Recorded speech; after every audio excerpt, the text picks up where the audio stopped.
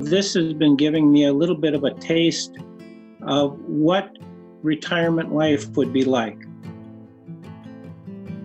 We have what we need within us, and we don't need anything else. We don't need to buy anything. We have the time, we have the breath, we have the brain that can choose. What else do we need? It stinks not to be able to, have them over and do the close family things that we did, but also they live in my neighborhood, so we can ride our bikes up and stand at the end of the driveway and talk to them. And my mom has to, translate for my grandmother because she can't hear what we're saying from 8 feet away. But Hi, this is You and Me and Everyone We Know, an audio diary made by everyday people living through the COVID-19 pandemic. I'm Brent Love, and whether you're listening to this right now or you're a guest on this podcast, you are part of a community. You are not alone. Thank you for taking time to listen, time to connect, and time to remember that we're all in this together. In this episode, we're talking to Sushmi, Jim, and Tamara. Sushmi is a mom and a yoga teacher in Minnesota. Jim owns a remodeling company and lives on the Mississippi River, and Tamara works in publishing and lives with her wife and kids in Florida. In the first part of this episode, we're talking to Sushmi. Sushmi and I are part of the same writing group, a cohort of students who signed up for a year-long writing project at the Loft Literary Center in January. We were in the middle of a course of in-person classes when the stay-at-home order hit in Minnesota. And since then, we've seen each other every week, but online. As part of the same cohort, we've each been writing a book with the goal of finishing that book this year, and we've read sections of each other's work along the way. Sushmi's book is about health and wellness, and in our last in-person class session, I asked if she could help us all calm down by leading us in a breathing exercise, something that she talked about before. And for this podcast, when we talked on April 27th, I asked again, and Sushmi was kind enough to lead another breathing exercise for me and for everyone listening. Hi, Sushmi. Hi, Brent. How are you? I am so happy to be talking to you. I'm excited too. And the day is lovely, and this is just perfect. Yeah, I mean, this is a special day. We were just talking before we started recording about how wonderful it is to have this nice weather and how it kind of makes even the worst things that are going on a little bit better when you're Minnesotan. True. I think it's the sunshine and the green color and those birds that are visiting us. And knowing that the Minnesota winter is behind us now. Yes. Yeah, I was just talking to a coworker earlier in the day, and we were talking that how 78 degrees is also hot all of a sudden. I know. I was sitting outside and I was laughing with my husband. We complain about it being cold, and then it was like 65 degrees this weekend, and I was like, I think I'm sweating. Yeah. Well, we're definitely doing the Minnesota thing. We can't get past any conversation without paying our dues to the weather. So we just did that ritual. That's right. That's totally right. Okay, so let's get into the COVID stuff. How is life during the pandemic for you? Definitely, it's changed. Changed as in, now we're all staying at home. Of course, all for the right reasons. Not going out and following the rules. But changed at many levels. Like now I have kids at home, not that they're toddlers and I have to watch them, but still, now there is more than one of us on the network streaming. So they're streaming for their classes. I am trying to hop on the speed to be working from home online. And I just know you as a writer. I don't actually know what you do for work. I work in information systems. So I am a IT consultant. Okay. It's so funny.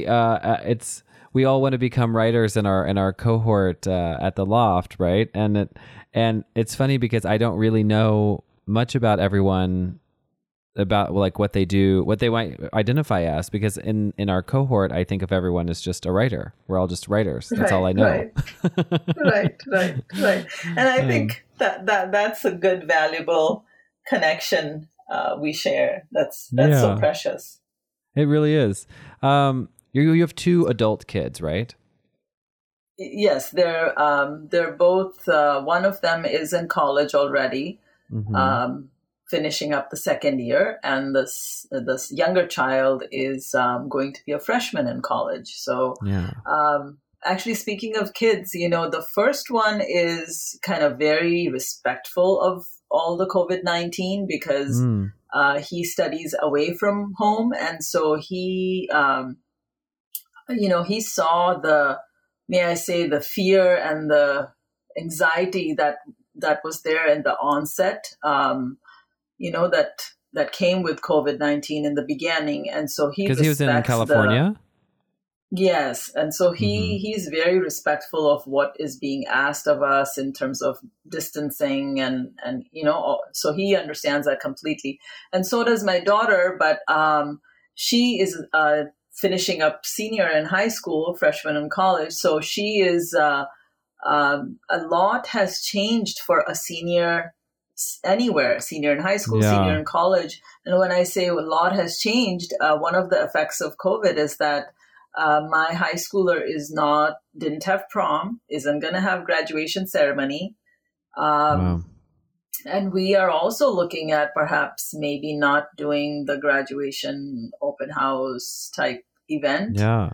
So, I mean, this is an important part of their lives milestone and memory because, if you're a 4-year college student or a 4-year high school student, as you know, the first 3.5 or so, 3.25 years are all about getting to that last bit. And then in this case, when they did get there at the time of the celebration, there's some dent into it. Yeah. So in the grander scheme, of course, it doesn't mean a whole lot, but from their perspective, this is a memory that'll be a little bit etched for a while. Yeah, that's really tough. I remember being a senior in high school and all of that spring and summer, I was just trying to be with my friends as much as I could.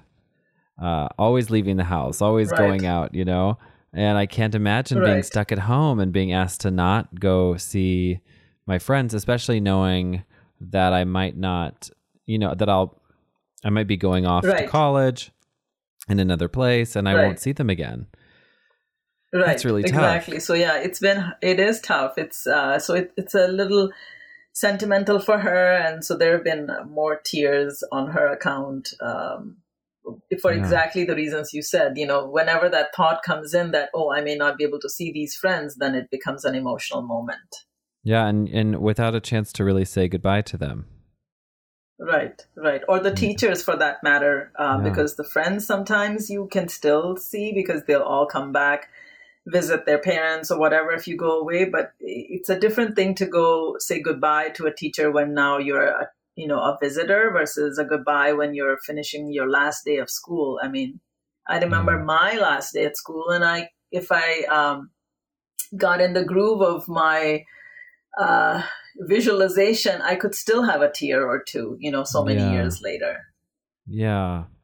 Wow. I feel like as a parent, that must be heartbreaking to see her go through it. Yeah, that her part is a little bit hard because while she understands everything from her mind, so she's not at all complaining. These are all kids. I mean, I think are understanding and they understand what's being asked of them. But emotionally, it is it's hard for any high schooler that is a senior, or for that matter, think about the college graduates that are seniors. They won't get a ceremony, and they slogged 4 years of college, and I wonder what will happen to them, as they embark on their journey for entering the professional world for work. Yeah, my sister is a senior at the U, and so you can relate to the sentiment. Yeah, I can relate to that. I almost, but I feel like for my sister, she's she's moved on and she's ready for the workforce. And I think it's her personality, you know, that she's a forward momentum kind of person. But I think knowing, 'cause the end of high school is also like the moment you're meant to leave home and say goodbye to home. Right. The home, right. you know, and for a lot of people, not everyone, but for a lot of people. And I think I don't envy her. So can I ask, right. you know, how are you helping your daughter and your son stay calm now and try to take care of themselves? Because one of the things that I know about you, and that I've been privileged to read a lot of your writing as you're putting together a book, and a lot of it has to do with taking care of yourself, and particularly for young adults like your kids, how to take care of yourself. So what are you counseling them to do right now, or what's your advice for them? Yeah, that's a good question. Of course, you know that it's hardest for your own child to take the counsel. So, yeah, that's right. But we're not going to get into those kind of details. I think I'll stick to the. I think I'll stick to the question objectively and answer it, and answer it from the point of view that what advice can there be for any child without making it specific to my child. Yeah. So, yes, you're right. I am working on the book, and the book is primarily about how to take care of yourself, and offering the tools of yoga and meditation and breathing as one of the ways to take care of yourself. And as you may know from your own reading outside of class or research, that yoga has been heavily researched, and claims are there to help with situations of stress and anxiety. So one good practice that I like to share is remind people, and this is not just for young adults. I teach a yoga class, and I'm doing it right now too online.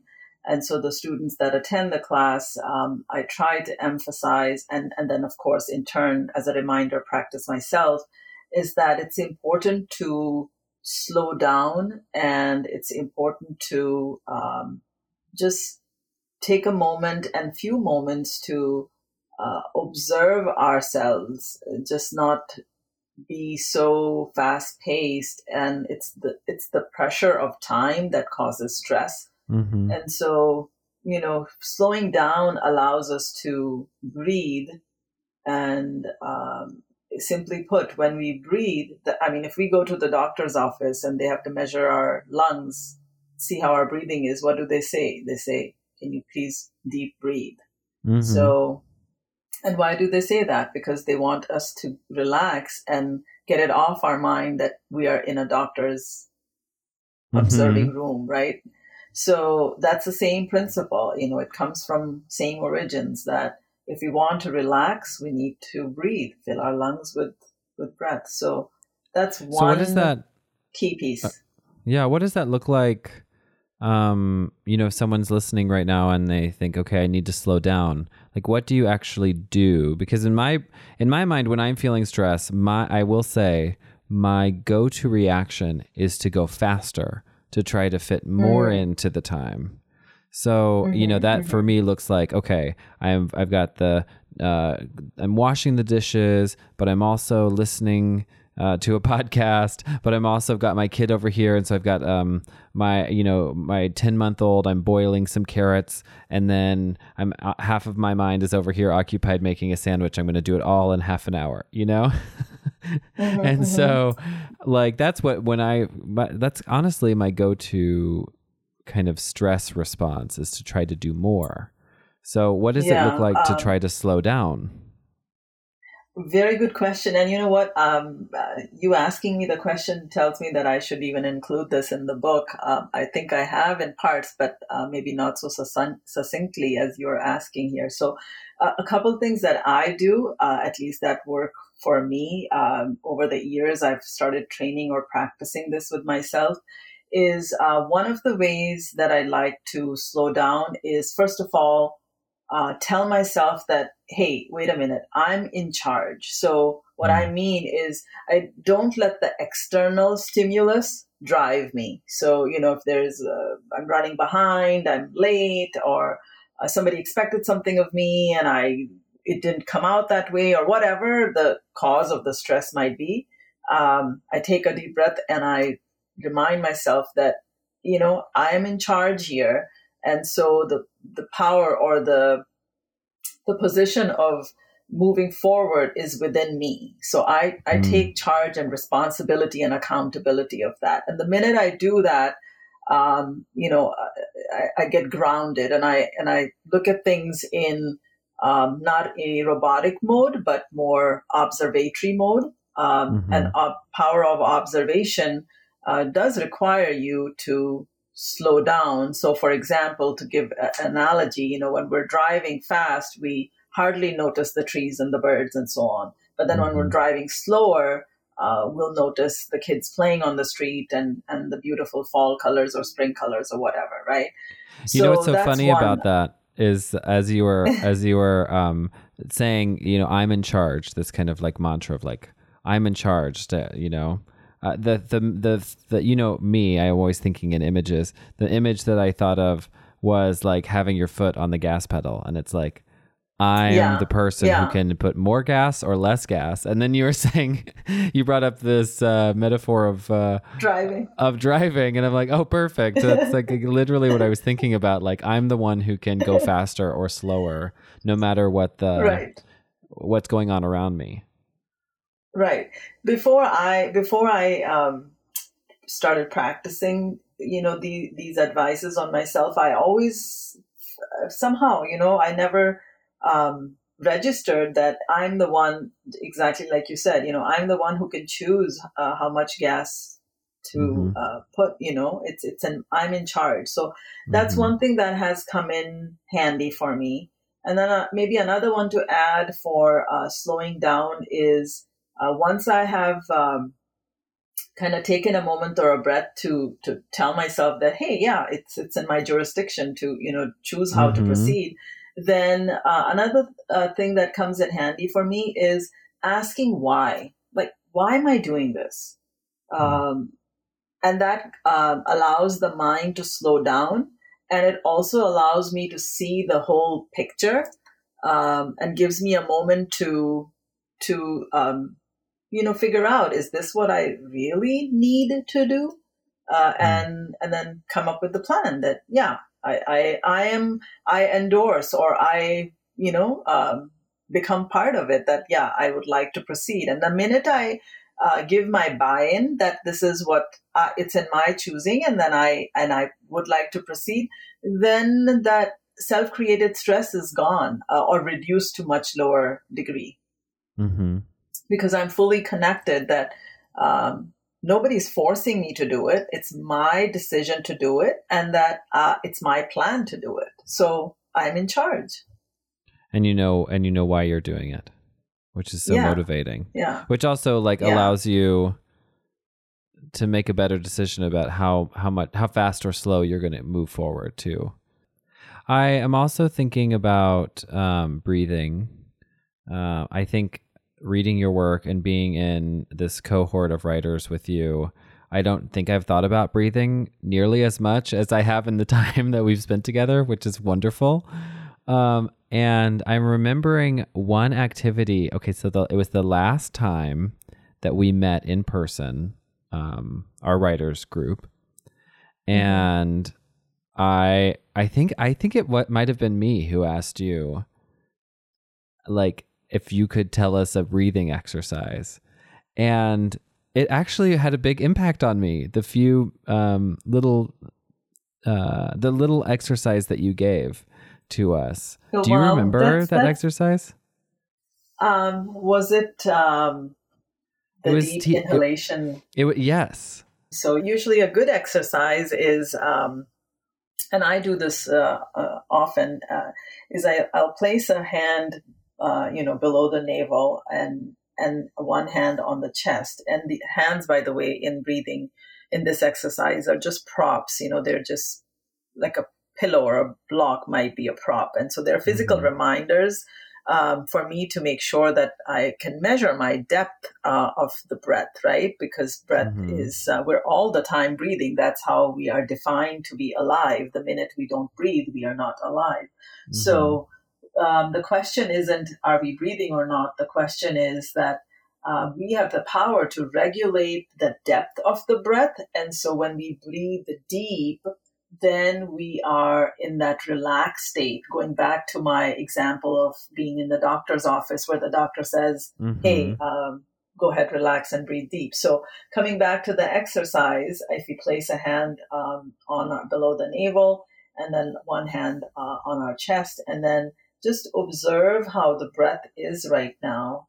And you'll notice that the hand that's below the navel is slightly moving, and the hand that's on the chest shouldn't move. If it is, then that's another 20-minute separate conversation. But for now, for sake of simplicity, let's say that our hand on the navel or below the navel is the one that's moving. And so now if we're sitting, so first prerequisite is that we can't be sitting slouched. We have to have our head, neck, and trunk in a straight line so that our spine is straight. And then when our head, neck, and trunk are in a straight line, now see how the hand on the below the navel feels. All of a sudden, you may feel that the minute you straightened your posture, that your depth is a little bit more. And now let's do another variation. So we're already sitting straight.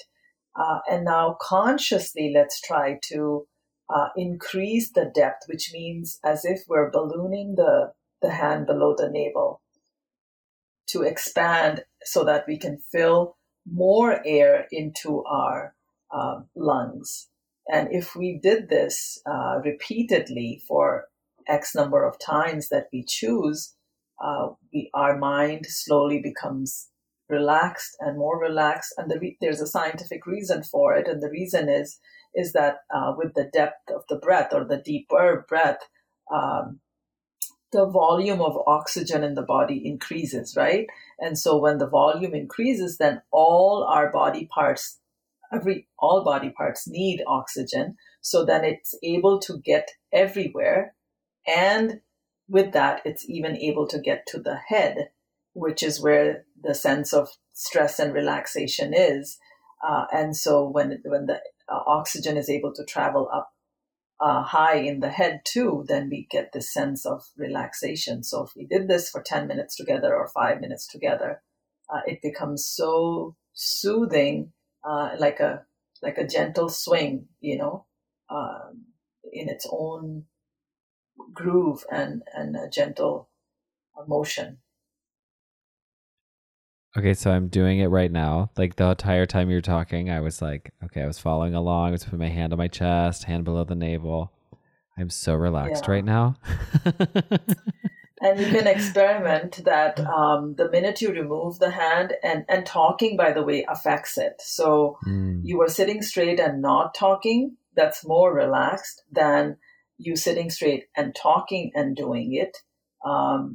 So that'll make a difference. But these are a few things we can do. Breathing helps a lot. And it's so incredible. I've experienced this both times that you've led me in this exercise.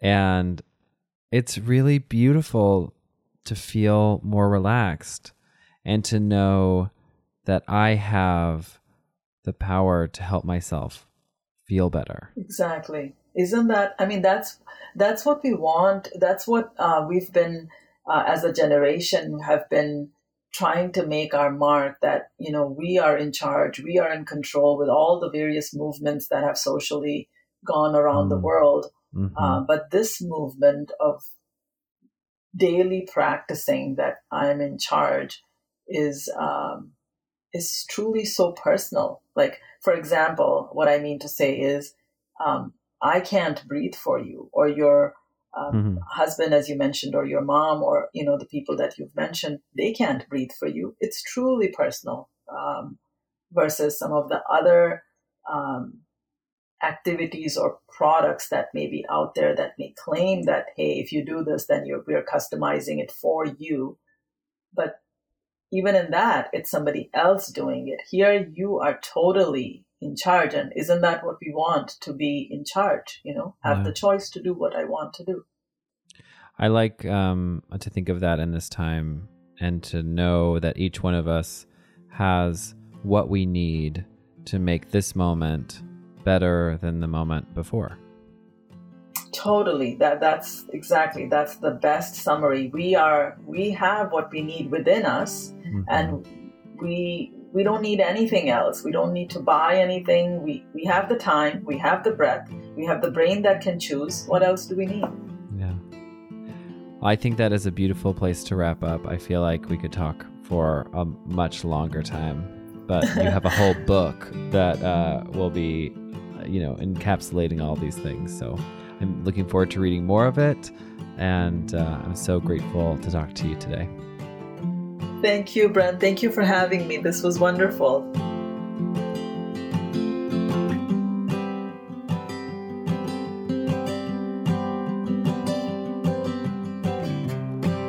In the second part of this episode, we're talking to Jim. Jim started building and remodeling homes in 1976. He built a business that now has helped so many families make their home dreams come true. When we talked on April 28th, Jim was surprised by how much he was enjoying quarantine, mostly because it was giving him a taste of what life could be like when he retires. Hi, Jim. Hello, Brent. How are you? I'm doing good. Thank you so much for doing this podcast. I've been looking forward to it. Yeah. So I've been asking everyone, kind of the same thing right now, which is, how is your life right now during COVID-19? Well, I think I have a unique perspective that many don't have. As you had mentioned, I might be the only one of your interviewees thus far that is over 60. And I'm on this transition phase in my life where I'm going to be retiring in the not too distant future. So this has been giving me a little bit of a taste of what retirement life would be like. I've been working from my home 2 to 3 days a week and spending all my time here for 7 days a week, and I love it. Oh, good. I love it. I love my work, first of all, and I can do it from home easily. I'm set up to do it. There's a few odds and ends that I wish I could do, but they aren't the end of the world. Yeah. And one of the big things is I've been worried about how I would handle retirement and not having a purpose in life, so to speak. When you spend the last 50 years working, to not have work, and with so many of us, work is part of our connection with our self-worth. Yeah. So what do we do when we run out of that? Yeah. And I'm finding that it's nice. It's okay. What are the things that you like about it? I think the pace of it is good. I'm a little more of an introvert, so being at my home and on my property is very soothing, calming. I live on acreage on the Mississippi River bluffs, and it's wooded, and it's very much in the middle of nature. And it's gorgeous, and so I spend a lot of time outdoors, and I spend a lot of time in my wood shop. One of my hobbies and a little bit of a vocation is also making furniture. So it gives me a little bit more time to do that. And springtime is always a in a return from winter to spring to summer, there's more to do outside. Yeah. So there's a lot on my plate right now, and I love it. I love hearing that, and it's kind of crazy the unexpected blessings that come along with what is a really terrible thing for the globe, but we're also I think it's useful to look around and say, what are things that are happening right now that are actually good for people. And it is kind of crazy to think here you have a little taste of life and a non-committal it's like a non-committal thing, because really you're forced not to work. You could go back to work at the same speed, as soon as, and maybe you will. I don't actually know what your immediate plan is, but how nice to have this taste of life that you can look forward to whenever you retire. We've also had the opportunity to have our daughters near us. And although there were times now during this phase where they would be self-quarantining for 2 weeks because they might have been exposed to somebody or something else. And so we wouldn't see them, but we would spend quite a bit of time on FaceTime. And then now we're gathering outside, not so much inside, of course, but outside. And because we have the land and the ability to do that, we can spread out nicely and spend a lot of time with each other. But we still don't do that unless we respect that 2-week rule. Yeah. No potential exposure, I should say. Yeah. Being over 60 comes with, at least what we've learned.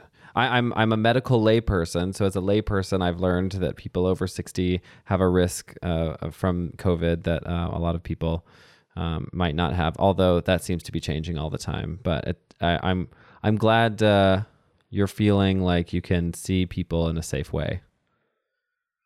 I do, but I rely on those people to have taken the precautions to isolate and to also respect that we aren't going to shake hands and we aren't going to hug and those sorts of things.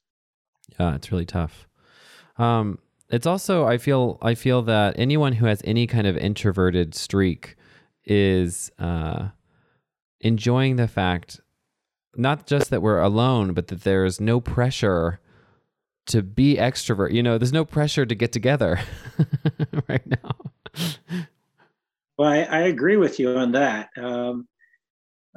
One of my daughters is, in fact, 2 of my daughters are extroverts, and they get their energy from doing things and looking forward to things and planning new things while they're still in the middle of things. and they get that energy from being around people. Yeah. I love being around people, but then I need time away from people to recharge. Yeah. That's really interesting, the Minnesota summer that's happening, because if you live in Minnesota and the winters are as hard as they are here, when spring comes and then summer's here, it almost feels like a frenzy of activity. There's so much activity, and especially if you live around the cities, or you're just in an active community, it's like every weekend there's a thing to do, a festival, a party, a birthday, something happening outside, and the pressure to be outside, and it almost whips you up into like this frenzy to be and do and do. And it's interesting to look forward to this season that's coming up where there isn't going to be a lot to do except just be outside, enjoy the trees, I guess. Yes. No, I think you're right. Because we're in this outdoor setting, we have much more going on in the summer. We might do fundraisers, for instance, here. We might try to catch up with our neighbors, and we say to ourselves all winter, well, we have to have so-and-so over this summer. Yeah. We happen to have a pizza oven on the bluff. And so that's where we have a lot of our gatherings. Yeah. And make pizza and have a glass of wine and enjoy looking at the river. And this spring, we've had right across the river bald eagles nesting. Oh, wow. We can go down and see these interactions with these bald eagles, and when a crow flies over, how upset they get, and all sorts of fun things. And you're right, though. Now we have to start thinking, well, who should we have over and when? And don't forget, we have to ask Aunt Vicky or whoever it be.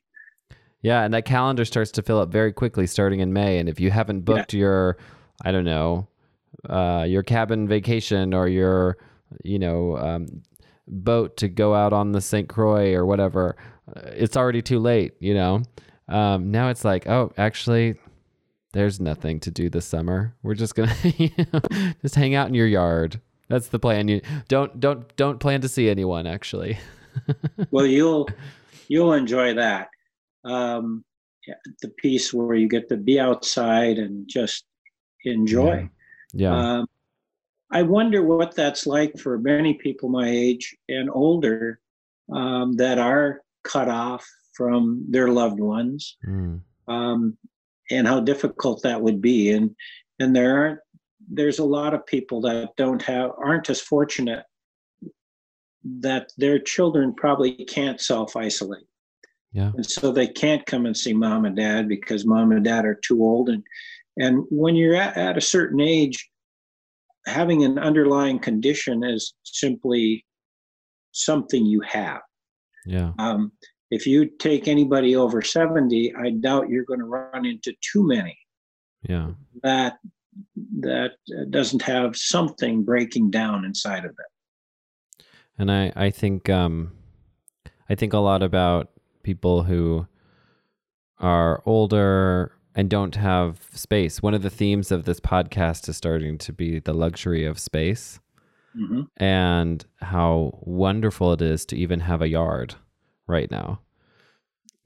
And I think of a lot of people who are over 70 living in a building where they might have an apartment, and their outside space is maybe just a balcony, where they don't have even the space to stand 12 feet away from their loved one in the space where they live. And that's a hard reality. Yes, in apartment living. Yeah. Any of that, it's a shame. Yeah. I am grateful for technology, and for those of us, another great privilege if you have access to internet, and as much as you want to use it, that's a great thing to have. The other thing that I think is happening a lot is people thinking about how they use their space, which is one of your great skills and arts that you work in, which is how people use their space. And I'm kind of wondering if you have been kind of following along or have talked to people about their home projects, because I feel like everyone who has a home is thinking about home projects right now because they're stuck there. Well, we sure hope so. We hope. I would think so. We're still seeing calls coming in, people contacting us, and I think there's kind of an impetus that's happening because we're just bugged that our kitchen is separated from our living room where the kids are playing, and we're spending so much time in and around that kitchen now that we want it just a little more open, or have a little more space, or all those dreams that we have, we don't really want to put off anymore, because there's going to be a certain amount of, over the next couple of years, you're going to be spending more and more time, the average person, in those spaces. This isn't going to go away overnight. And so how do we improve the quality of living that we have in our own environments? Yeah. Maybe it's an office environment, but maybe it's home. We all have that in common. Yeah. We've talked about my kitchen quite a lot. And right now, we're not doing a home project at this moment, but I feel like taking a sledgehammer to my kitchen wall like pretty much every day. I want it to come down so badly. I imagine people just all the things that have frustrated them about their home are becoming very real to them, you know, in terms of how they walk around. And also I think that all of the things they love about their home are also things that they're cherishing right now, whether it's a balcony that they like hanging out on, or their outdoor space, or the one room where they can get away from the kids, you know, whatever it is, they're cherishing those things too. I have a young friend in Chicago right now that is finishing her daughter's bedroom and repainting it and putting in new baseboards and crown moldings, and furniture is coming. Wow. And she simply calls ahead to Home Depot, and they have a pickup system where you can drive up and they'll load your car for you. And she's doing that. My guess is that if it wasn't for this, it would be very difficult to find the time to do that. Yeah. Because I think of social demands. Yeah. Friends and family. And no, you just don't have that time. You aren't obviously eating out and using your time that way. So. Yeah. I think a lot of people who are able to do their home projects, it is very difficult for me to do them right now because, you know, we have those 2 little kids. So I don't have any of that that extra time to do it. But I'm wondering if you have any advice for people as they walk around their homes and they're thinking about what they might change about the place where they live, if they can build or paint, or like, do you have any advice for people about, you know, how to start thinking about what you want to change in your house? Well, for many of us, because I'm living it now and I'm having the opportunity to take the time to do this, it's declutter. All the clutter, I think, can be maybe aggravating is too strong of a word, but it could be a bit of an irritant.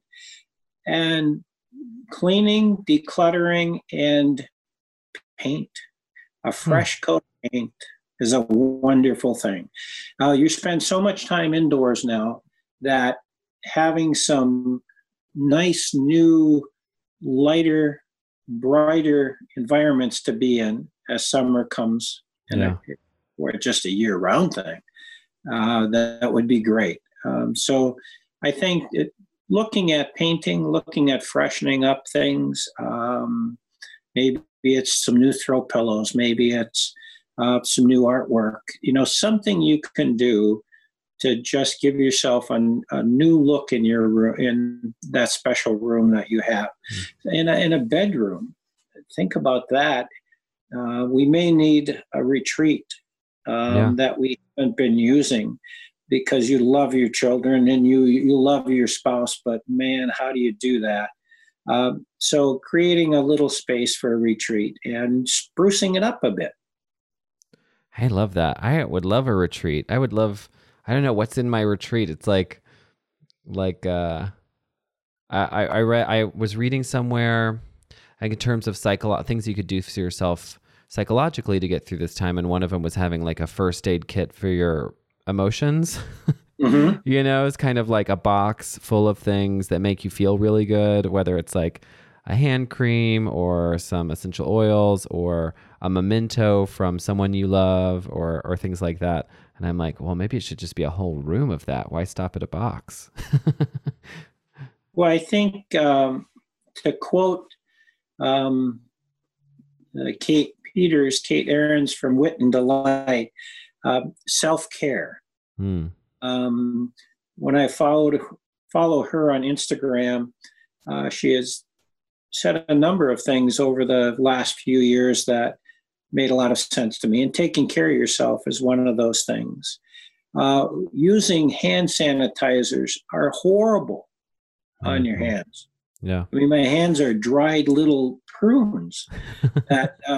So why not have a nice lotion that you can put on? and just taking better care of yourself, taking time, slowing down. This is a great opportunity to do all of those things. Yeah. Slow down and smell the roses. Yeah. Yeah. And if you don't have any roses, find some rose-scented oil. Yeah.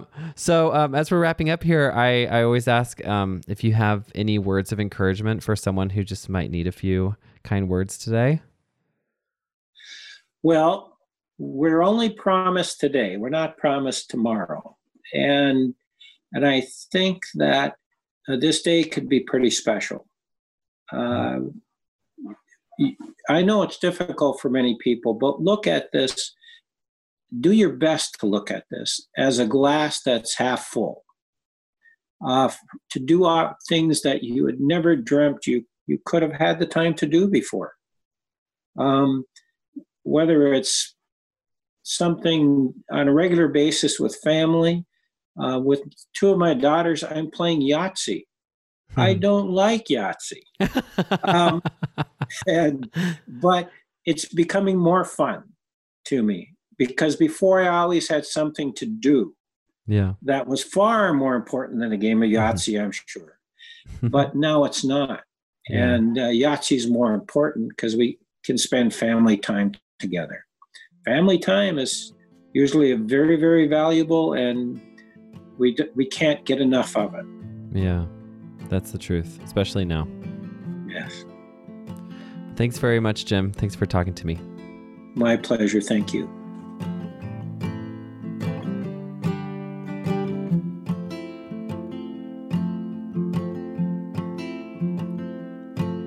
In the last part of this episode, we talked to Tamara. Tamara and I met on the internet about 10 years ago. Honestly, I can't remember how we found each other. At the time, I'd been writing a blog during Peace Corps, and from what I remember, Tamara wrote often on her own blog about spirituality and how she practiced her religious beliefs in her everyday life. We each read each other's writing, got to know each other like pen pals on the internet. And eventually, when we both fell out of the blogging life, we later found each other somehow on Instagram. When I said I was doing this podcast, Tamara graciously volunteered. And when we finally got on the phone to record on April 14th, even though we'd known each other for 10 years, it was the first time I'd actually heard Tamara's voice. Hello! Hi! Welcome to the podcast. Thank you. This is so great. Thanks for having me. This is so crazy. I know. I can't believe I'm talking to you. I know. And how long has it been since we met? Air quotes online. Yeah. Like forever. Probably 10 years ago. So when did you start reading my blog? That will put in. What do you remember of my blog? Because I know you were reading in Peace Corps, but was that when you started reading it? You were in I feel like you were in Eastern Europe in the Peace Corps. Yeah. Okay. So yeah, that was 10 years ago. Yeah. Yeah, that was 10 years ago. And I am, I'm 10 years different, and I'm guessing you are too. Yeah, for sure. And it's interesting because I remember when I met you in the blogosphere, I remember feeling like you're a kindred person. And we kind of figured out that we had like some similar religious maybe backgrounds, and it kind of felt like, and you never were overt about it, but it kind of felt from your writing like maybe you haven't moved away from that, but you had kept some important facets of it. I could be totally reading into this, but this is cool. This is how I interpreted you. And I feel like I was kind of in the height of my religious experience at that time, but was like kind of finding kindred spirits in many different ways. And I think you were one of them. And then fast forward to 10 years later, and I'm definitely in a different place as far as the religion stuff goes. And in fact, I'm not even really writing at all anymore. And then I don't even remember how I stumbled upon you again. I want to say it was like through Instagram or something. Mm-hmm. And then it was like, oh my God, like here we are, kindreds again, because now you and I have both come out. Which is so cool. I feel like, okay, it. You wrote about it, didn't you? I did. Yep. So I feel like I read about it years ago. Yeah. And then you did stop writing. I did. So I wrote like a whole Here Come the Bride series after leading up to my wedding. And then shortly after I got married, just kind of, I had a new job and obviously a new life. And so just kind of backburnered the whole writing thing, which ironically, I'm a publisher. Oh, wow. Okay.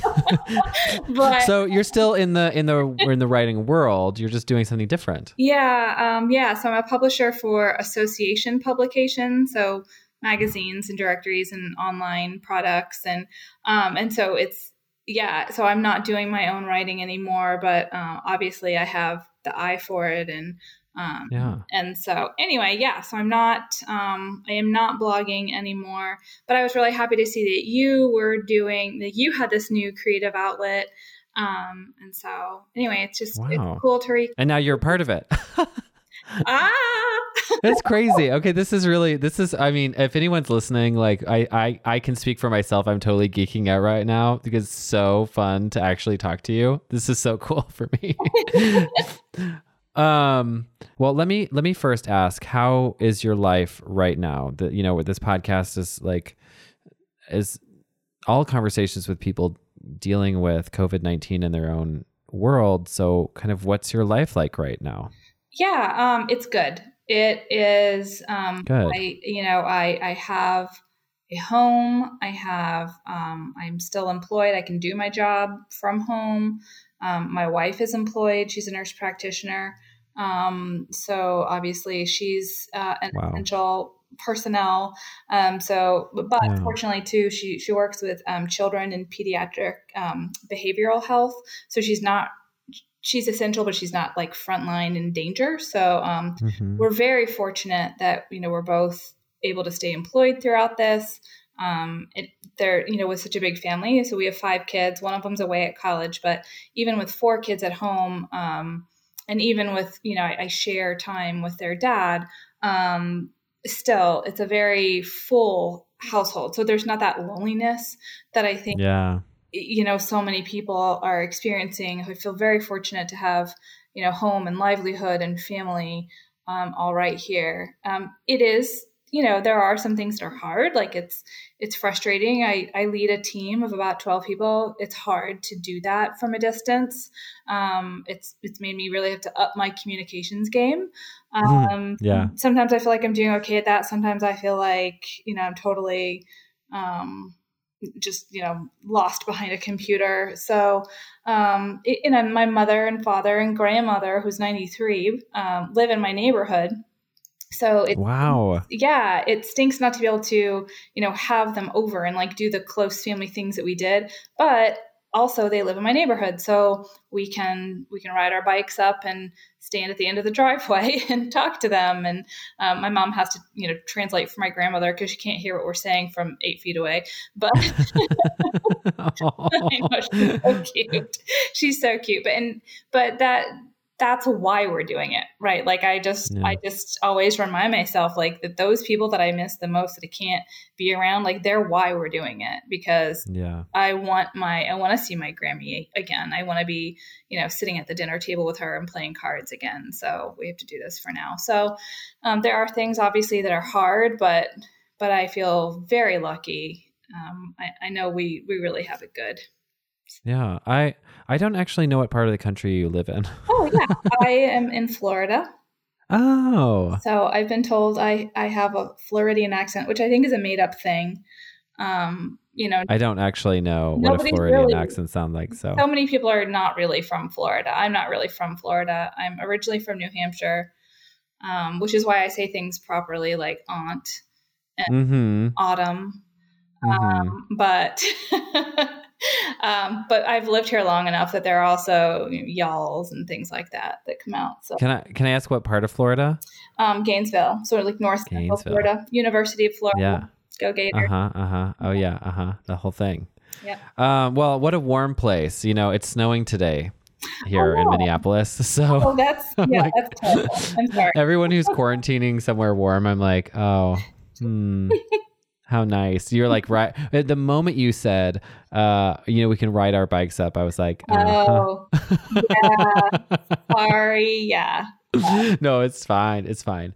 Okay, so here's something that I know I can ask you, and I'm very curious, and I don't really have a lot of people like this in my life to talk to about this thing that I'm experiencing right now, which is we're in a crisis, and in a crisis, there are a lot of religious tools that I am not accessing right now to deal with my feelings about it, basically.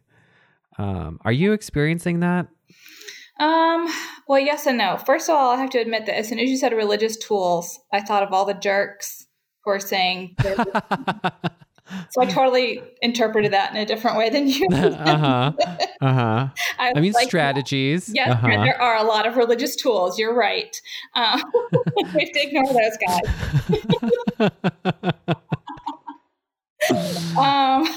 So I have not probably, I haven't engaged in really a lot of things that are out there, like the virtual services and whatever. I guess I just feel like it's not, it just doesn't feel like where I need to be or it's not what I'm missing. Like I'm not missing a worship service. I'm missing people. So to me, it's more church to like have a Zoom happy hour with my favorite people, or like we did ride our bikes up to my parents and grandmother and surprised them with we colored a big chalk stained glass looking cross to surprise them for Easter. And that was church, like being together and doing good for each other. I guess that's more how I'm finding religion these days. Can I ask you, consider yourself a Christian or any other kind of word that you might describe yourself as? I would like to think I'm a Christian. I would like to believe in Jesus as I understood him as a child. And I think that wanting to believe is pretty much as close to actually believing as you can get sometimes. I think wanting to believe counts as believing, if I may. Yeah, I mean, I don't think there are people who believe that don't want to. I wouldn't say that I believe. I would say that I want to believe. Yeah. And to me, like, that's good enough, and that's just where I am right now. And if that makes me a Christian, great. And if not, okay. Yeah. I want to talk about this experience that I have been wanting to talk to someone about. And it's something I've just experienced on Instagram. I have a friend, she lives in Tennessee.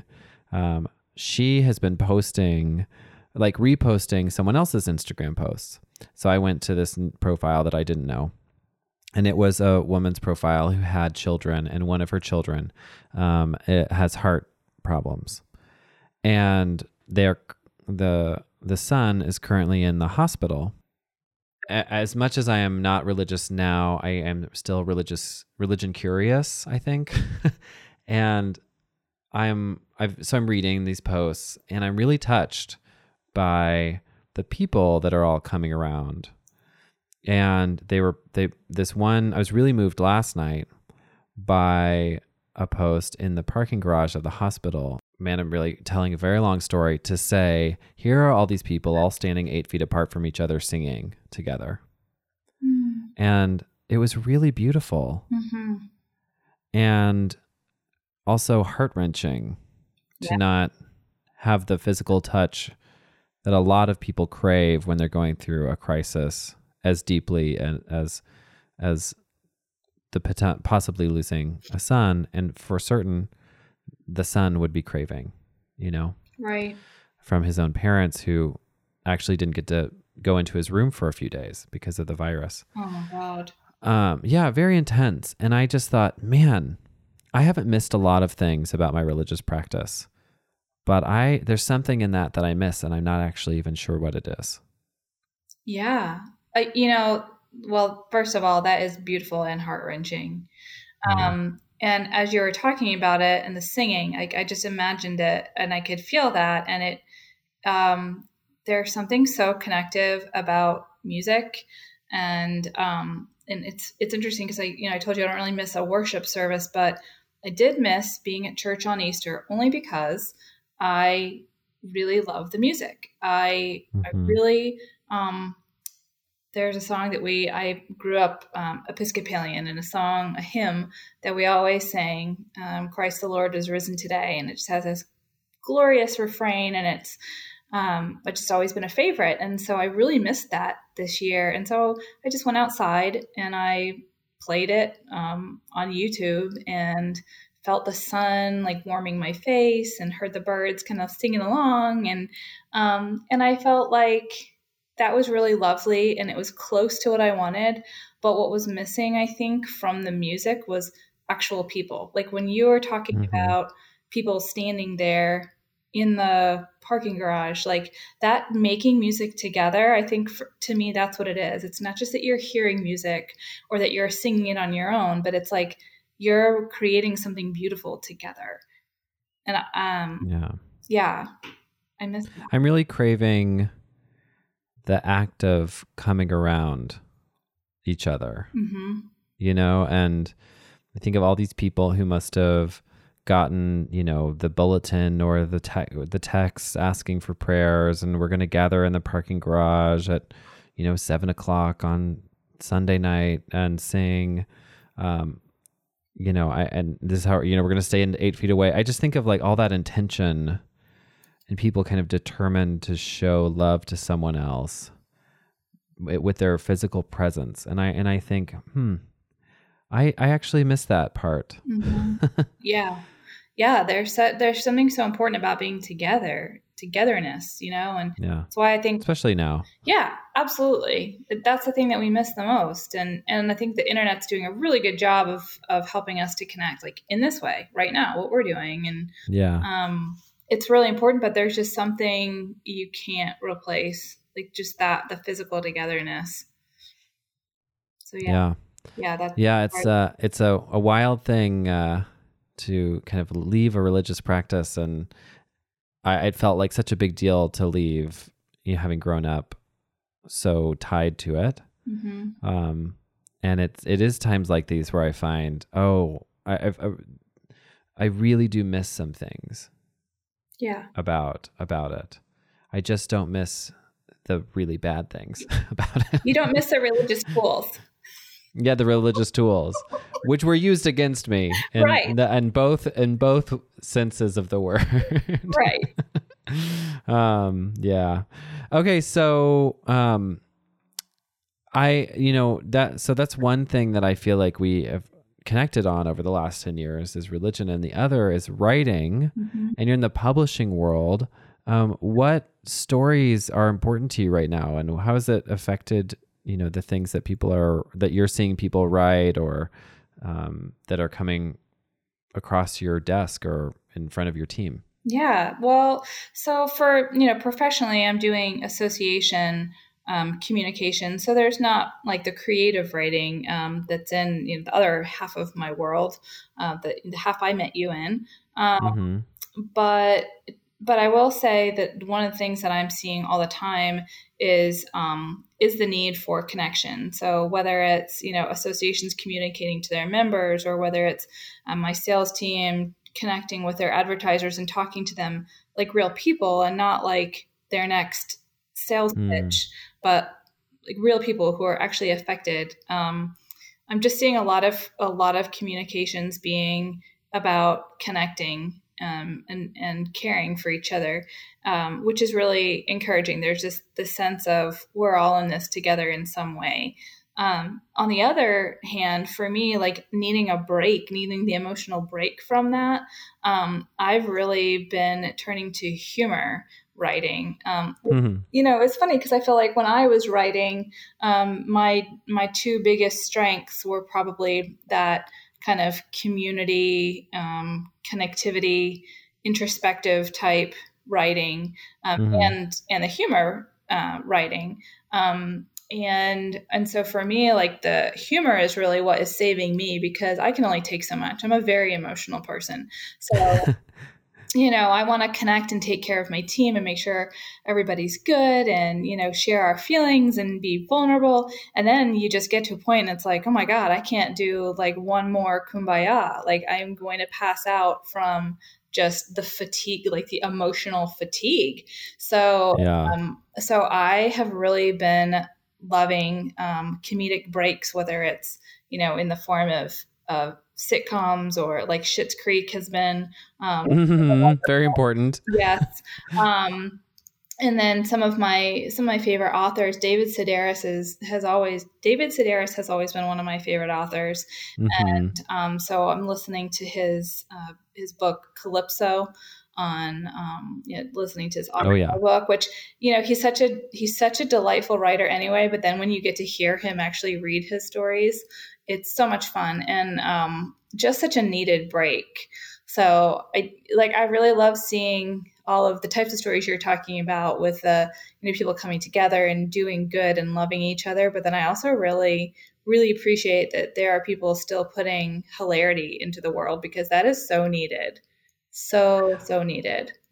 I'm ready. I don't know if I'm, let's see. Maybe I'm ready, but I know for sure in the future I will need someone funny to be writing and talking about quarantine and COVID-19. I'm going to need some funny out of this soon. Agreed. You know what I mean? I need some quarantine. I'm like, is it too soon for quarantine jokes? No. Maybe. I don't know.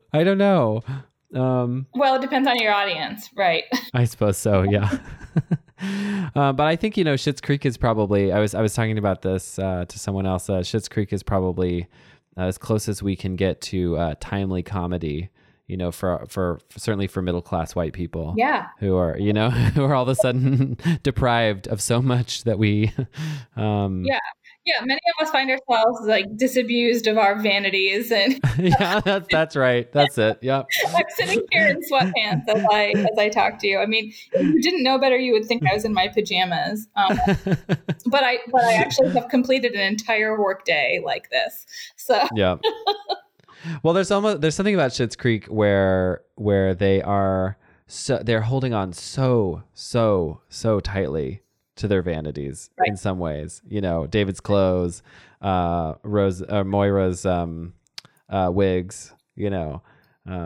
They're not letting go. Right. And I'm sure in some ways I'm not either. Yeah, and I think that there's something kind of endearing about that, right? Like it's a part of them that they want to hold on to, despite the ridiculousness of it. They don't care. Like she will wear her outfits and her wigs into the cafe, no matter what. But then they also kind of let go of a lot and get used to a new normal. And so, yeah. Which is such a parable for our time, right? I know. Yeah. We're all just gonna have to let go of a lot of stuff and settle into a new normal. Yeah. This is very strange. Okay, so at the end of every episode or every interview, I like to ask if you have any words of encouragement for people out there who might just need a little lift from a friendly voice. Well, I guess two things. Remember that your why is your who. I think of my 93-year-old grandmother, and I'm missing her, and I want to hug her. She's my Grammy, but I can't hug her if I ever want to be able to hug her again. Yeah. And so I guess just remember when things are hard and they're frustrating and it feels pointless. Remember your who. And then on the other side, I would say take time to laugh. Find things that crack you up and just take you away from the reality of it all. Just find something to really just truly enjoy, because life's too short not to laugh. I love that. I'm like, as you were saying that, I was like, oh, I need to make a list of my like emergency laughter tools. Bridget Jones' Diary is up there now. Like, that's in my first aid kit for a little laughter. Yeah. Thanks so much for doing this podcast. Thank you so much for having me. It was awesome to talk to you. I felt the same way.